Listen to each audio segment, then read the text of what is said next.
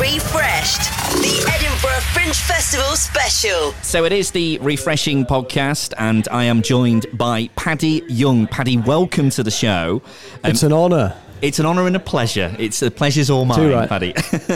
I know 100% that your run here is going tremendously well. Now, you might go, I'll play it down a little bit. But I know Friday and Saturday sold out. The show is got a great title. Come on, say it loud. Be proud about it. I'm going to say it loud. It's on my hat. Hungry, horny and scared. You got it. You done it. So tell us about what you've got on your hat. Well, it was a chant I used to say on my own. I'm hungry, I'm horny, I'm scared. To yourself or out loud? To friends aloud, and it would make them laugh. And then I said it on stage and it made everyone laugh. And then I didn't think about it too much. I always struggle with show titles because I didn't want to get tied down to anything that it wasn't going to be. Right. So like Laugh You Rats was the show last year. I could do anything. And Laugh You Rats sort of encompassed my relationship with the audience, which is like, I desperately need them to laugh, but I'm not going to be nice to them about it. I'm on my knees begging them to laugh. And Hungry, Horny, Scared, it just seemed to work. I talk a lot about a walrus. Do you know what happened about the walrus in Scarborough? Does that ring a bell? No, I know you're from Scarborough, I am, yeah. I don't have a clue. It became national news. Basically, a walrus turned up in Scarborough New Year's Eve just gone. First time a walrus had been seen in Yorkshire. Where was it? Just roaming the streets? No, he came up the dock. All I'll say is what he did is reflects the name of the show quite well. Okay. What a way to end a year and start another. Exactly, yeah. He was welcoming us all in. It was incredible stuff. God. Yeah. Okay, and that is the perfect tease for anyone wanting to go and see the show. That's amazing. Absolutely. It's definitely worth saying there's over 10 million views you've had online with a lot of your sketches and stuff, which have clearly blown up, which are absolutely fantastic. I'll come on to that in a little bit. I also want to say that, and I should have put this in the intro, you like to drink tea from a bowl. Now, I've seen that this morning. Johnny, you're killing me. I know. And I was like, are times that bad? Listen, here's the deal. I'm in a flat share. There's 5 comedians up here at the Fringe. We've got no cheese grater. We've got no sieve. We've only got 3 mugs. If I'd known this in advance, I could have brought you a couple of bits and pieces, man. Okay, so what do you need? Some mugs? Go on, I'll write them down now. Go on. If I could have a mug, a sieve, a cheese grater, and a MacBook Pro, that would be unbelievable. I might be able to do the mug and the sieve. Yeah, I'll see what I can do. Yeah, the reason I took a photo of the bowl of tea is because I asked the boys to do a mug amnesty. Because it was the last bowl, so it means tomorrow it would be a dinner plate that we'll be drinking off. Like a cat just licking just lapping it up. Yeah, that's cool. Am I right in saying so? Away from that, going back, so this show kind of has its sort of the work in progress element from last year, from 2022. Is that kind of where it kind of had its development and what's changed? Because I know you use the use of music and video.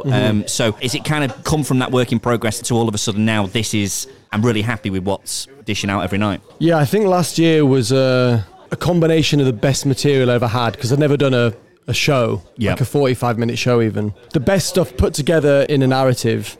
I think about half of last year's material is in this one, but it's all been chopped and changed quite a lot.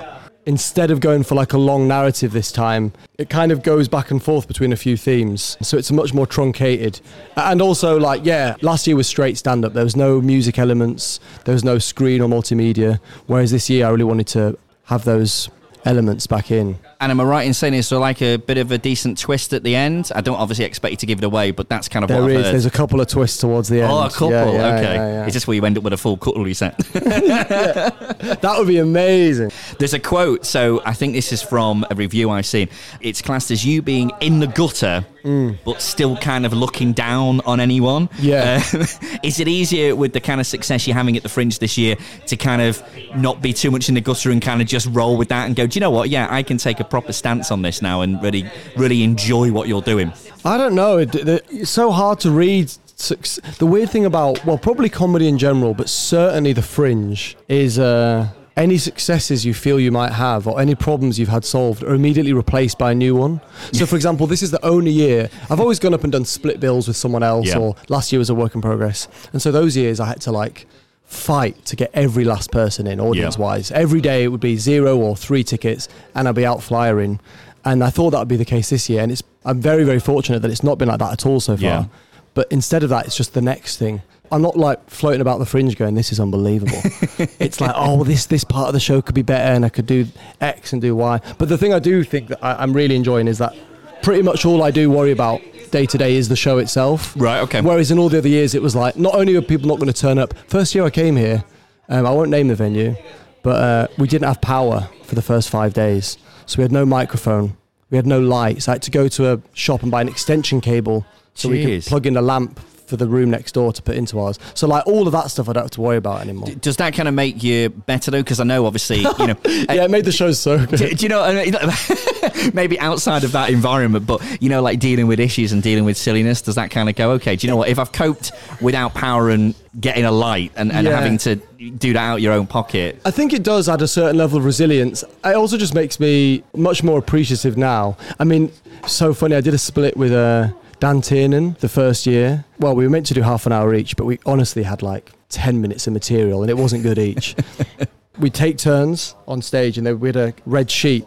So one of us would come out and the other one would go behind. And we met a guy literally 2 months ago. He said, guys, I saw your show at the Fringe 4 years ago. He said, you might not know this, but Paddy, you went on and did your set. And then you went backstage. I don't know if you knew you were lit, but throughout Dan's set, the whole audience was laughing because they could see you with your head in your hands. Kind of silhouette of you going, shit, how's this going on? And I never realised the whole month that I could be seen. But I was obviously going on bombing and then being visible the whole time. Getting more of a laugh when you're off stage than on. Again, you learn from these things. So things like that are just like heartbreaking. I just want to touch on the sketches with Ed Knight. He's a good boy. Shout out Ed Knight. He's a big fan of the pod. Thank you, man. That'll definitely get you the sieve. Now, there's loads of different things. There's sketches about a whole host of people being at the afters, different things like that. Celeb Story Time was making me laugh. I thought they were brilliant. I've gone right back in your feed. Oh, wow. Deep dive. I've really dived straight back into that kind of 2021 archive. Fringe ideas and sketch ideas. I know you're constantly thinking about the show this year, but are you sort of looking around going, do you know what, this leads me on to the fact that, again, due to the research, hating jugglers, so anyone who juggles, and the fact that, and I get this totally, is your hatred for people who are doing silent discos in and around the city. Is I that did right? say that, yeah. I mean, that might have changed. Funnily enough, I've not seen them much this year. To be honest, I don't know the silent disco people personally, but... Just the genre of the event. It was also because I'd be up here flyering, and I was like... trying to get people to come see a show I'd worked really hard on, and instead all I can hear is these people like roaming around. I'm not a fan. Okay. They won't give you any kind of ideas for sketches? No, I mean, I've brought my green screen up with me. Okay. So I could you make and videos. Screens, there's a definite thing here. Yeah. Green, not red. Yeah. I was walking home the other day and I rung my mum, so I was walking more or less from here, and I live in the West End, so it's about a 25-minute walk, give or take, and it was getting really loud, and my mum was like, but my mum's like mid-70s, I had my AirPods in, walking down, and she was like, what is all that noise? I was like, to be fair, Mum, it's just someone dressed as Jesus with a load of disciples singing to someone about why he hasn't proposed to his girlfriend yet. So just give us a second, and kind of walked away. And then you bump into the silent discos about round the corner, and then you're on Cowgate, and you're like, okay, at least it's now just full of people wanting to go into the pub. So that sentence alone should sum up Edinburgh. Ideas for 2024. I always kind of hate doing this, but I know if you're what is going on beyond this for Hungry, Horny and Scared, beyond the Fringe, is it going out to a couple of other dates and stuff? I'm going to tour this next year in February and March. Got a bunch of dates penciled in, but we're not announcing them yet. I probably will do a show next year, but I haven't decided what and whether it'll be a full run. It might be that I come up and do a work in progress, but at the moment I want to take this show around. And then I shot a short film a couple of months ago.